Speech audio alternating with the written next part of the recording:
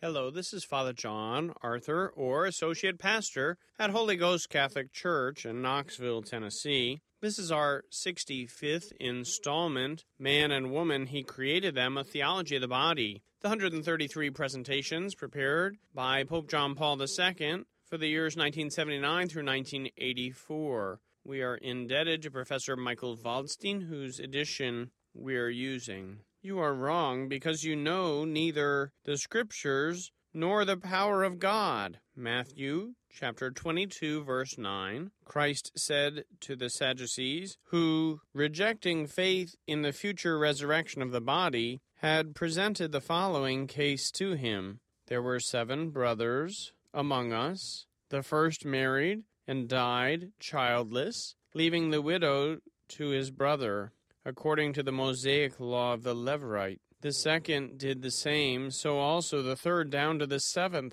Last of all, the woman herself died. In the resurrection, then, of the 7, whose wife will she be? Matthew chapter 22, verses 25 through 28. Christ answers the Sadducees by stating at the beginning and at the end of his answer that they are quite wrong, because they know neither the Scriptures nor the power of God. See St. Mark, chapter 12, verse 24, St. Matthew, chapter 22, verse 29. Since the dialogue with the Sadducees is reported in all 3 synoptic Gospels, we should briefly compare the parallel texts.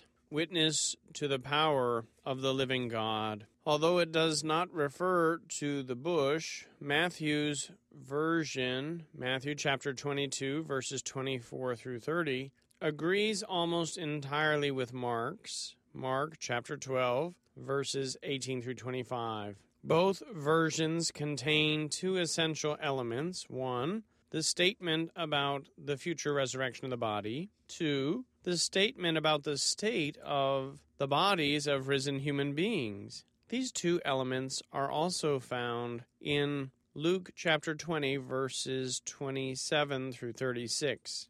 The first element concerning the future resurrection of the body is joined, especially in Matthew and Mark, with the words addressed to the Sadducees that they know neither the Scriptures nor the power of God. This statement deserves special attention because in it, Christ points to the very basis of faith in the resurrection, to which he had appealed in answering the question posed by the Sadducees with a concrete example of the Mosaic law of the Levirate. Without any doubt, the Sadducees treat the question of the resurrection as a type of theory or hypothesis that can be refuted. Jesus first shows them a mistake in their method. They do not know the Scriptures, and then an error of substance. They do not accept what is revealed by the Scriptures, since they do not know the power of God. They do not believe in the one who revealed himself to Moses in the burning bush. It is a very significant and a very precise answer. Here, Christ meets men who consider themselves experts and competent interpreters of the Scriptures. Jesus responds to these men, the Sadducees, that mere literal knowledge of Scripture is not enough. Scripture is, in fact, and above all, a means for knowing the power of the living God, who reveals himself in it, just as he revealed himself to Moses in the bush. In this revelation, he called himself the God of Abraham, the God of Isaac, and of Jacob. Of those, therefore, who were the ancestors of Moses in the faith that springs from the revelation of the living God. All of them have been dead for a long time. Nevertheless, Christ completes the reference to them with the statement that God is not God of the dead, but of the living. One can only understand this key statement in which Christ interprets the words addressed to Moses from the burning bush, if one admits the reality of a life that does not end with death. Moses' fathers in the faith, Abraham, Isaac, and Jacob, are living persons for God, for all live for him. Luke chapter 20, verse 38. Although according to human criteria, they should be numbered among the dead. Correctly rereading Scripture, and particularly God's words just quoted, means knowing and welcoming with faith the power of the giver of life, who is not bound by the laws of death, which rule over man's earthly history. It seems to be in this way that one must interpret Christ's answer given to the Sadducees about the possibility of the resurrection. According to the version of all three synoptics, the moment was to come when Christ would give an answer to this question by his own resurrection. Meanwhile, however, he appeals to the testimony of the Old Testament by showing how to find in it the truth about immortality and resurrection. In order to find it, one must not stop at the mere sound of the words, but go up also to the power of God revealed by these words. The reference to Abraham, Isaac, and Jacob in that theophany granted to Moses, about which we read in Exodus chapter 3, verses 2 through 6, constitutes a testimony that the living God gives to those who live for him, to those who, thanks to his power, have life, even if, according to the dimensions of history, one would have to number them among those long dead.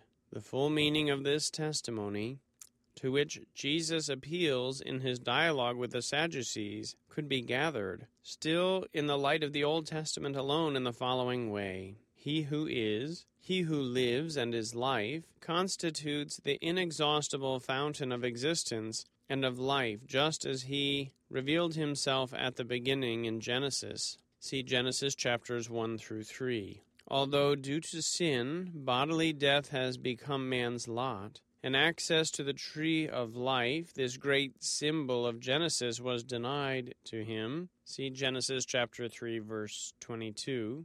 Nevertheless, when the living God enters his covenant with man, Abraham, the patriarchs, Moses, Israel, he continually renews in this covenant the very reality of life, reveals again its prospects, and in some way opens up again the access to the tree of life, together with the covenant. A share in this life, whose fountain is God himself, is given to the same human beings who, as a consequence of breaking the first covenant, had lost access to the tree of life, and in the dimensions of their earthly history were subjected to death. Christ is God's final word on this subject. In fact, the covenant established with him and through him between God and humanity opens an infinite prospect of life and access to the tree of life, according to the original plan of the God of the covenant, is revealed to every man in its definitive fullness. This will be the meaning of Christ's death and resurrection.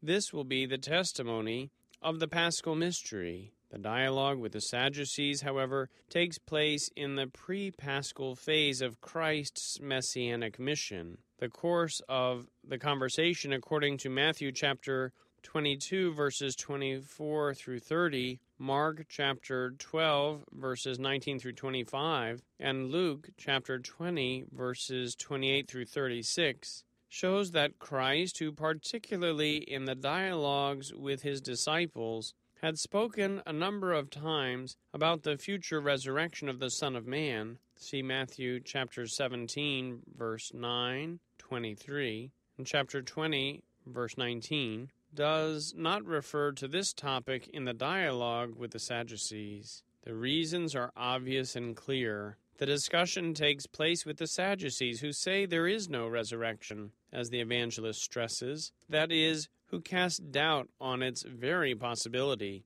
and at the same time consider themselves experts on the scriptures of the Old Testament and its qualified interpreters. For this reason, Jesus appeals to the Old Testament and shows on its basis that they do not know the power of God. Regarding the possibility of the resurrection, Christ appeals precisely to that power that goes hand in hand with the testimony of the living God, who is the God of Abraham, of Isaac, of Jacob, and the God of Moses. The God whom the Sadducees deprive of this power is no longer the true God of their fathers, but the God of their hypotheses and interpretations. Christ, on the other hand, has come to bear witness to the God of life in the whole truth of his power that unfolds over man's life. And with these words, our Holy Father, Pope John Paul II, concludes his 65th catechesis, Man and Woman, He Created Them, a Theology of the Body. To better appreciate and understand this 65th catechesis, it's good for us to remember where we've been and where we're going.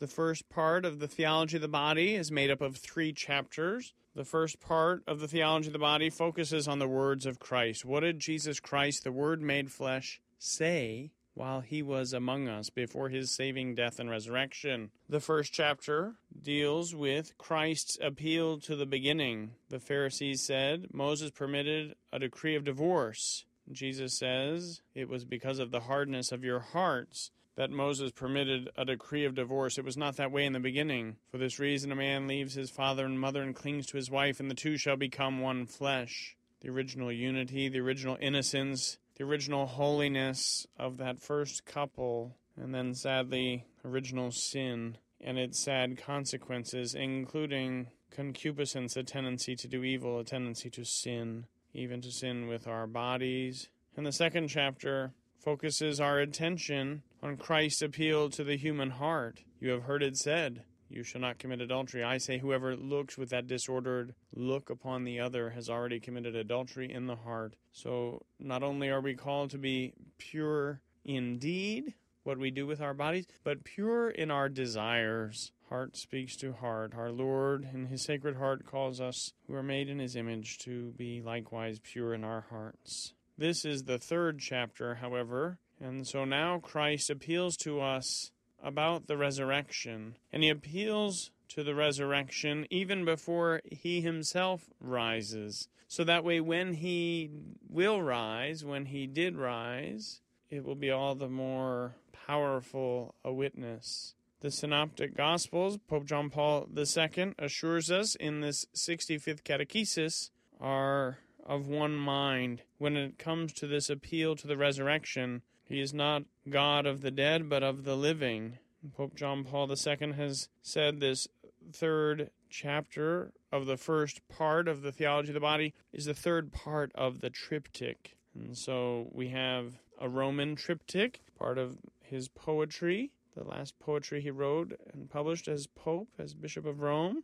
But here we see the third chapter of the first part of the Theology of the Body being called the third part of the triptych. So 3 different passages of sacred scripture, 3 different pericopes, statements of the Lord in the gospel. And we could even call this the Krakow triptych to distinguish it from the Roman triptych, his poetry of the latter years. This catechesis, however, which we have heard today, the 65th catechesis, focuses our attention on witnessing to the power of the living God. Jesus addresses the Sadducees, and he tells them that they are mistaken, that they've got it wrong. They know not either the Scriptures nor the power of God. All of the Scriptures which speak of the Lord in the power of God. God who has made everything out of nothing, surely he can bring the dead back to life. The synoptics all address the encounter between Jesus Christ, true God and true man, and the Sadducees. Matthew, Mark, and Luke, they all address it. And they both address it primarily by highlighting the future resurrection of the body and the state of the bodies of risen human beings. Those are the 2 kernels which are the same in the 3 synoptic gospels, Matthew, Mark, and Luke. What does it mean to speak of the future resurrection of the body? It means when I die, when you die, we're buried, dust unto dust. On the last day, when the trumpet sounds, when Christ the Lord returns to judge the living and the dead, we get our bodies back, these self-same bodies. It hasn't happened yet. Drive by any cemetery. There are many dead people buried in cemeteries. The future resurrection points us to the end of time on earth, the second coming.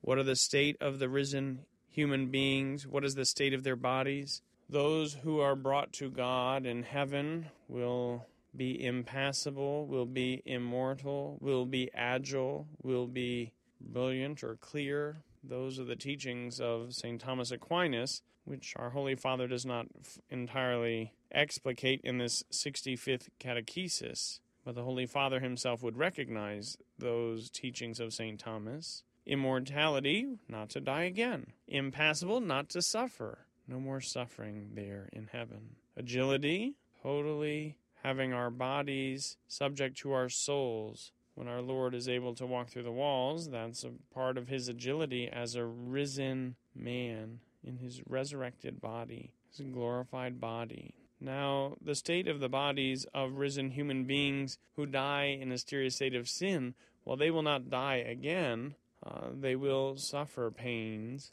not only in their soul, but in their bodies. That is proper to the damned.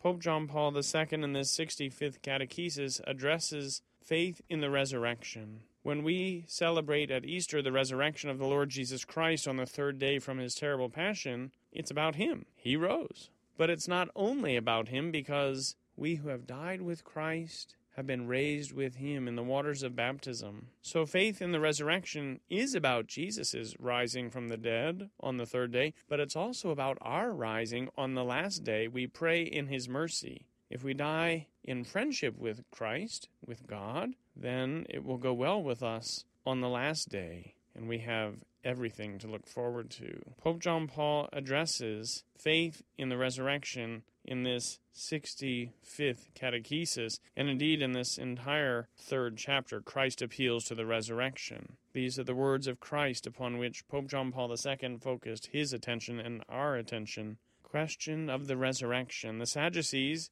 they actually doubted or denied that there was a resurrection. What's the old Sunday school song?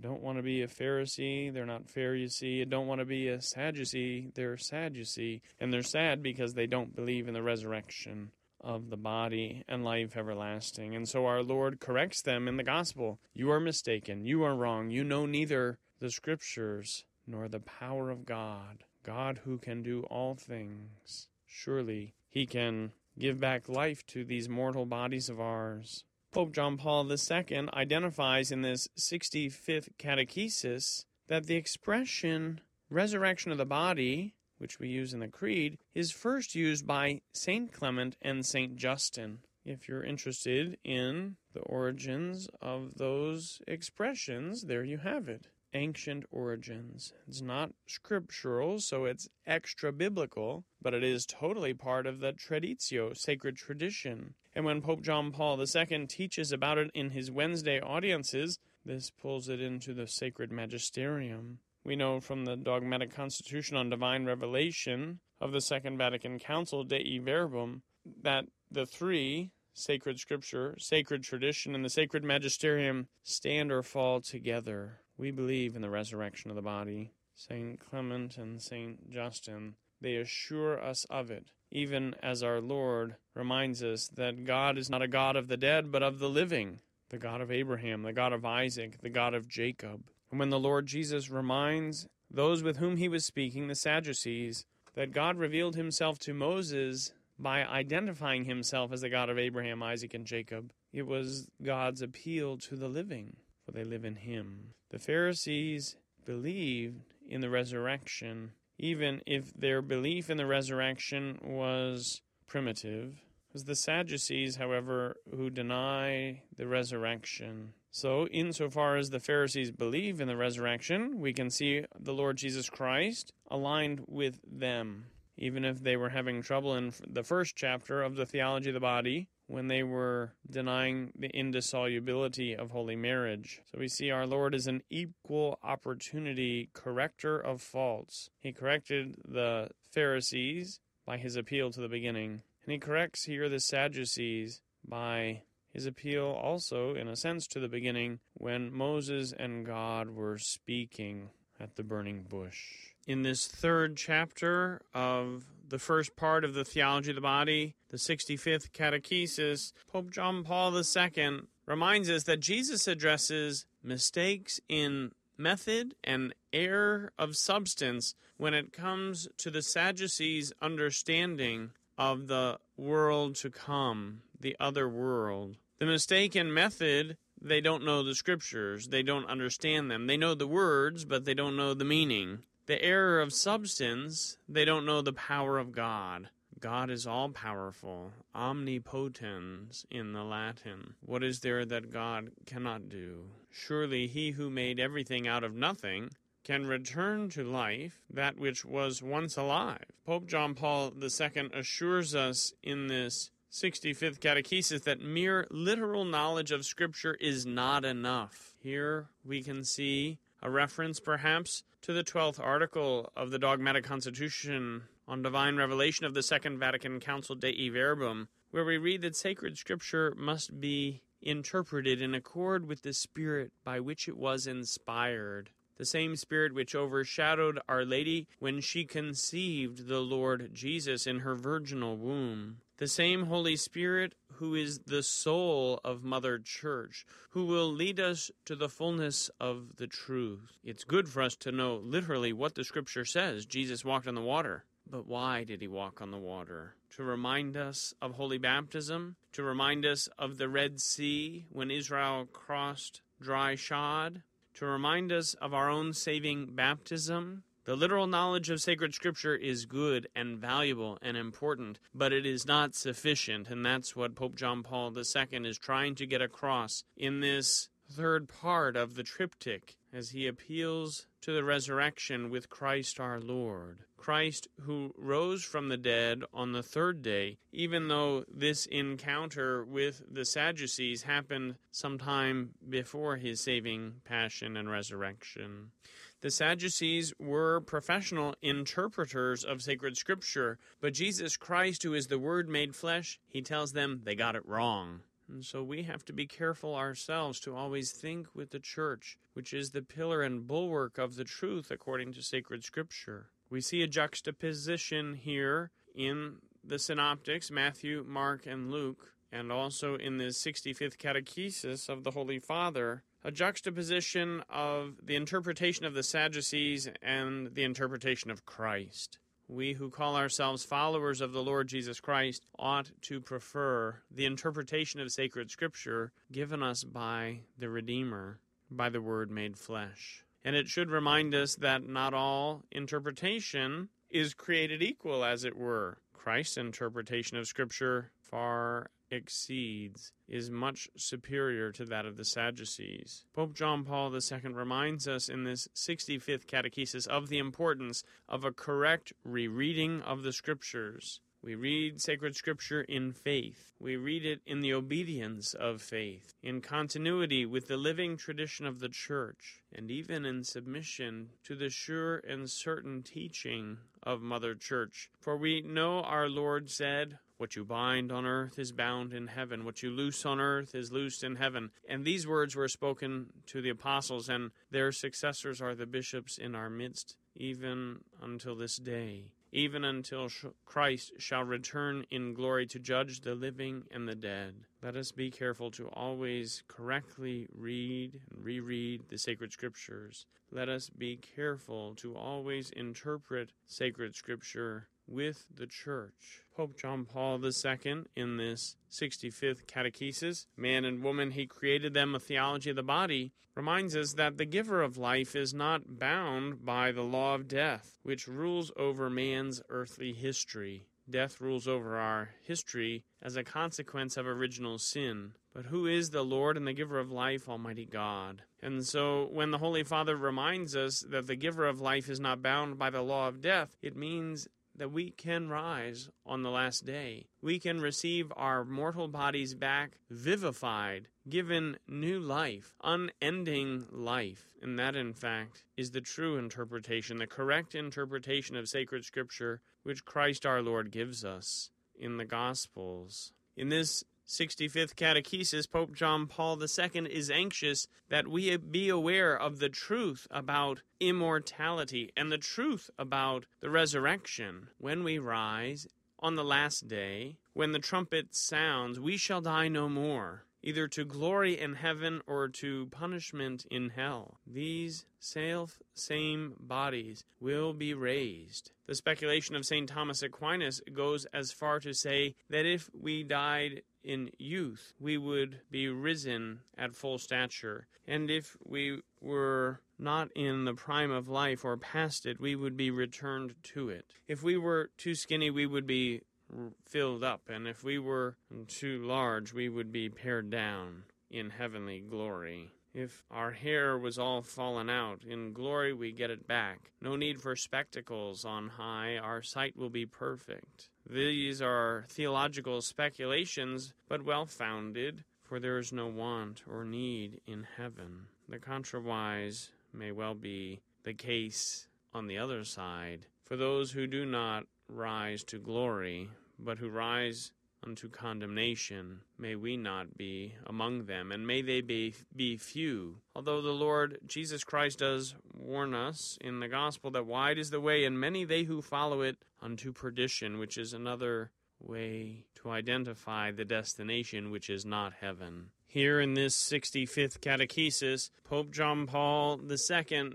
preaches the good news, the resurrection of the Lord, and our own future resurrection at the end of time on the last day. But while there is good news, there is also the other side of the coin, and he presents that too. He says, sin and bodily death have become man's lot. That's the sad news. That's the fall. That's original sin and its consequences. But God has not left us to our own devices. He has sent to us a Redeemer, and He is Christ the Lord, who has overcome sin and death, that we might enjoy life on high with Him forever. There were two passages in this 65th catechesis which address the reasoning of Jesus Christ, the way He was thinking as depicted in the Synoptic Gospels. And Jesus' reasoning concerns immortality. He is speaking to us of the life to come, the life without end on high, with all His holy ones.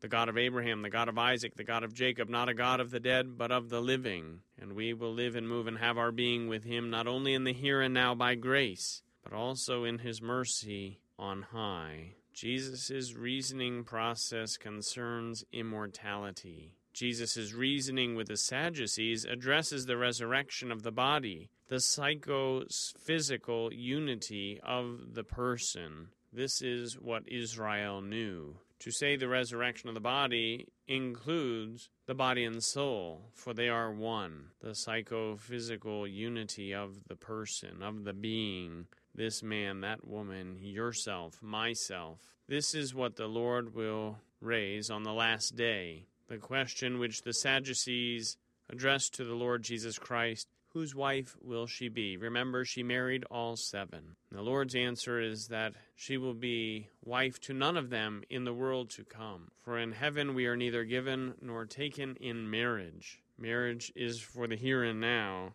And for those who are faithful in marriage, life on high awaits them. In the next catechesis, the Holy Father will address the new meaning of the body and its spiritualization in the resurrection, in the life of the world to come. Until next time, God bless you.